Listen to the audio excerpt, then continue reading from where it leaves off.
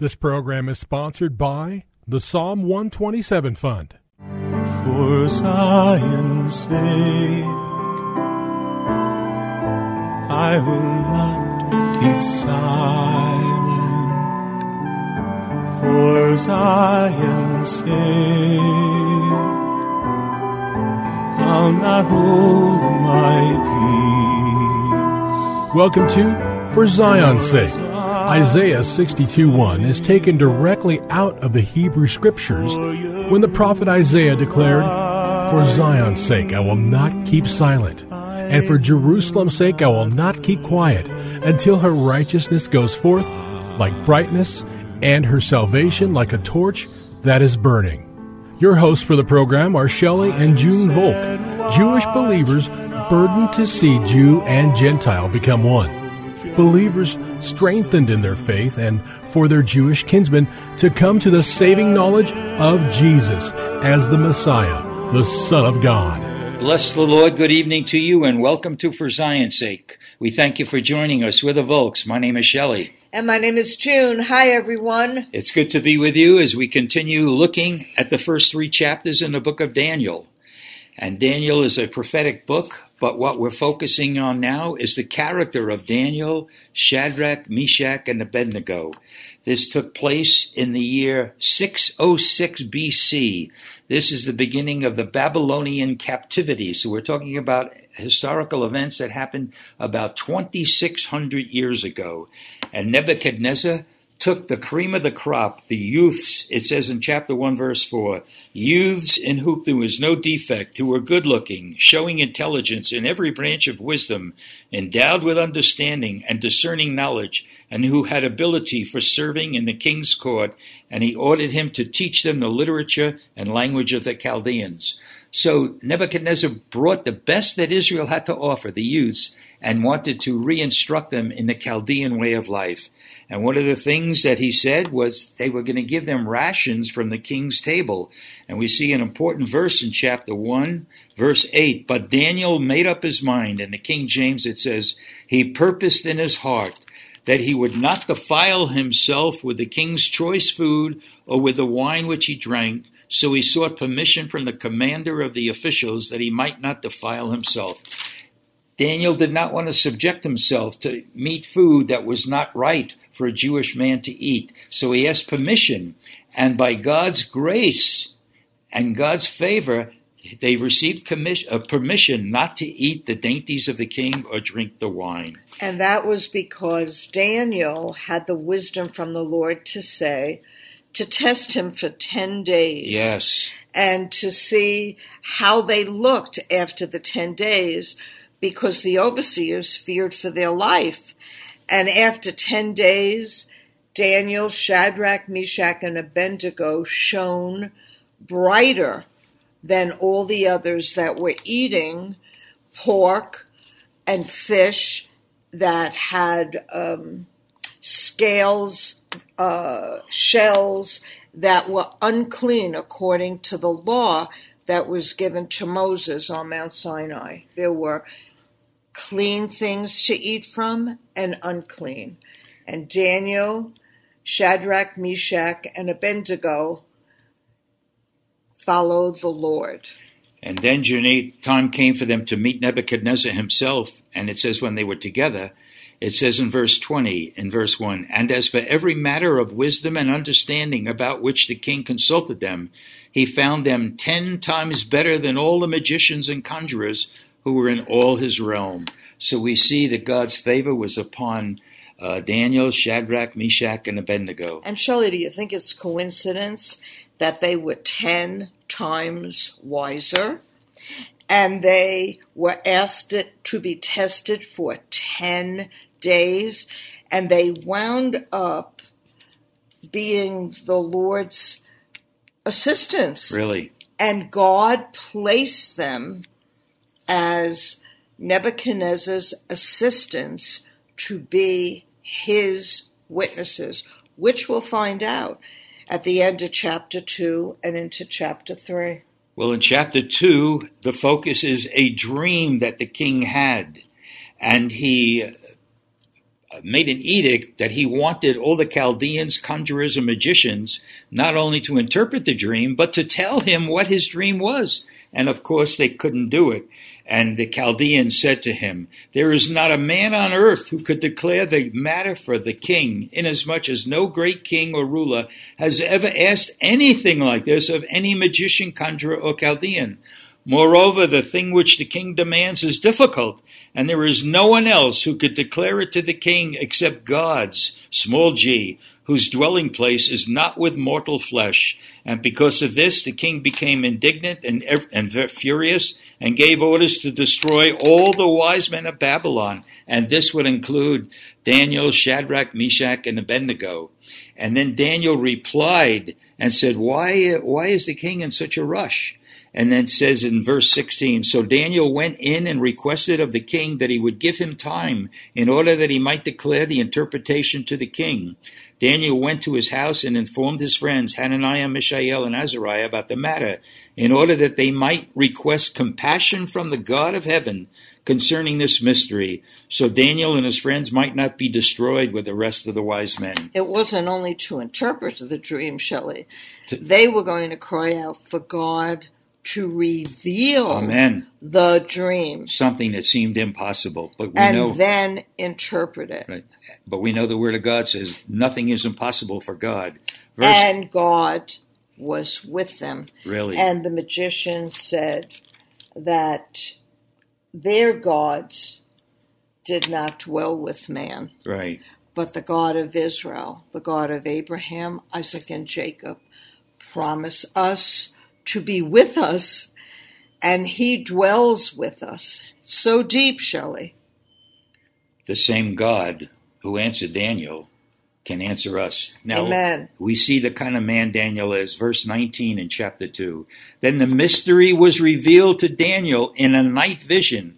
Then Daniel blessed the God of heaven." Listen to Daniel. "Daniel answered and said, 'Let the name of God be blessed forever and ever. For wisdom and power belong to him. And it is he who changes the times and the epochs. He removes kings and establishes kings. He gives wisdom to wise men and knowledge to men of understanding. It is he who reveals the profound and hidden things. He knows what is in the darkness, and the light dwells with him. To thee, O God of my fathers, I give thanks and praise. For thou hast given me wisdom and power. Even now thou hast made known to me what we requested of thee, for thou hast made known to us the king's matter." The same God of Daniel is our God, and the same way God worked with Daniel, God could work with each one of us. It's powerful, June, and it's very encouraging. Let's go on, touching some highlights here. We just read from verse 19. Listen to verse 24 to 28. "Therefore Daniel went in to Arioch, whom the king had appointed to destroy the wise men of Babylon. He went and spoke to him as follows: 'Do not destroy the wise men of Babylon. Take me to the king's presence, and I will declare the interpretation to the king.' Then Arioch hurriedly brought Daniel into the king's presence and spoke to him as follows: 'I have found a man among the exiles of Judah who can make the interpretation.' The king answered and said to Daniel, whose name was Belshazzar, 'Are you able to make known to me the dream which I have seen and its interpretation?' And Daniel answered before the king, 'As for the mystery about which the king has inquired, neither wise men, conjurers, magicians, nor diviners are able to declare it to the king. However, there is a God in heaven who reveals mysteries, and he has made known to King Nebuchadnezzar what will take place in the latter days. This was your dream and the visions in your mind while on your bed.'" Junie, what can you say? It's so incredible. I want to skip down to verse 46. Daniel gave him the dream and the interpretation, which was God's wisdom and God's plan for the end days, concluding with the kingdom of God. Verse 46 in chapter 2. "Then King Nebuchadnezzar fell on his face and did homage to Daniel and gave orders to present to him an offering and fragrant incense. The king answered Daniel and said, 'Surely your God is a God of gods and a Lord of kings and a revealer of mysteries, since you have been able to reveal this mystery.' Then the king promoted Daniel and gave him many great gifts, and he made him ruler over the whole province of Babylon and chief prefect over all the wise men of Babylon. And Daniel made request of the king, and he appointed Shadrach, Meshach, and Abednego over the administration of the province of Babylon, while Daniel was at the king's court. Junie, this leaves you speechless. Here were 3 Jewish men coming into Babylon. And what struck me in looking at this, Junie, it says, then King Nebuchadnezzar, remember, he was the strongest man on the earth then, fell on his face and did homage to Daniel.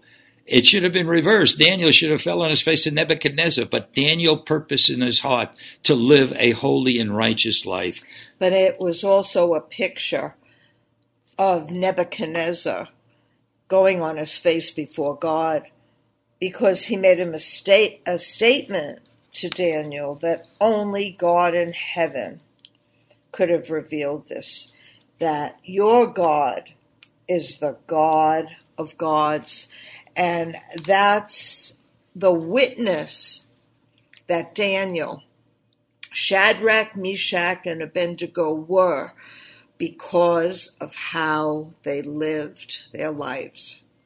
Junie, I mean, we're basically finished with chapter 2, but we need to reflect on it because, like you pointed out many times through the course of these days, they went, I don't think Daniel and Shadrach, Meshach, and Abednego had any idea why they were going, but they went because they had their eyes and their hearts focused on God. It's like Paul's... They went where? To Babylon. They had no choice. They were deported to Babylon. They had no choice. And you know what's wild, Shelley? In our world today, we might be in a situation that we wouldn't have chosen to be in. Really? Or in a place where we wouldn't have chosen to go. And if we're wise, and if we realize that the Holy One of Israel knows and sees all things, he might have brought us to the very place we find ourselves. Yes, Lord. To be a witness for him. Daniel and Shadrach, Meshach, and Abednego didn't think of themselves as witnesses. They thought of themselves as being deported, as going to a place that was foreign to them. We really need to see that God is with us. Amen. And Amen. we need to Amen. remember him every moment of every day, especially as America is changing rapidly and the world is progressively changing. It's almost like anarchy around the world. That's right.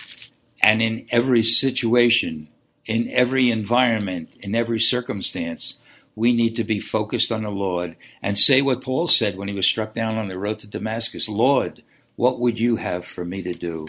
So it's an encouragement for the day and the age that we're living in, that we are called to be witnesses unto the Lord, and have our hearts purposed to serve him. Lord, we thank you for the testimony of Shadrach, Meshach, and Abednego and Daniel, and raise up men like that in this day and age. We pray this in Yeshua's holy name. Amen. For Zion's sake. Thank you for joining us this evening. If you would like to get in touch with Shelley and June, you can write to them at P.O. Box 1784, Scottsdale, Arizona 85252. That's P.O. Box 1784, Scottsdale, Arizona 85252. And you can also contact them on their website, ShelleyandJuneVolk.com. That's ShelleyandJuneVolk.com. Until next time, the Lord bless thee and keep thee. The Lord make his face to shine upon thee and be gracious unto thee. The Lord lift up his countenance upon thee and give thee peace. This program was sponsored by the Psalm 127 Fund.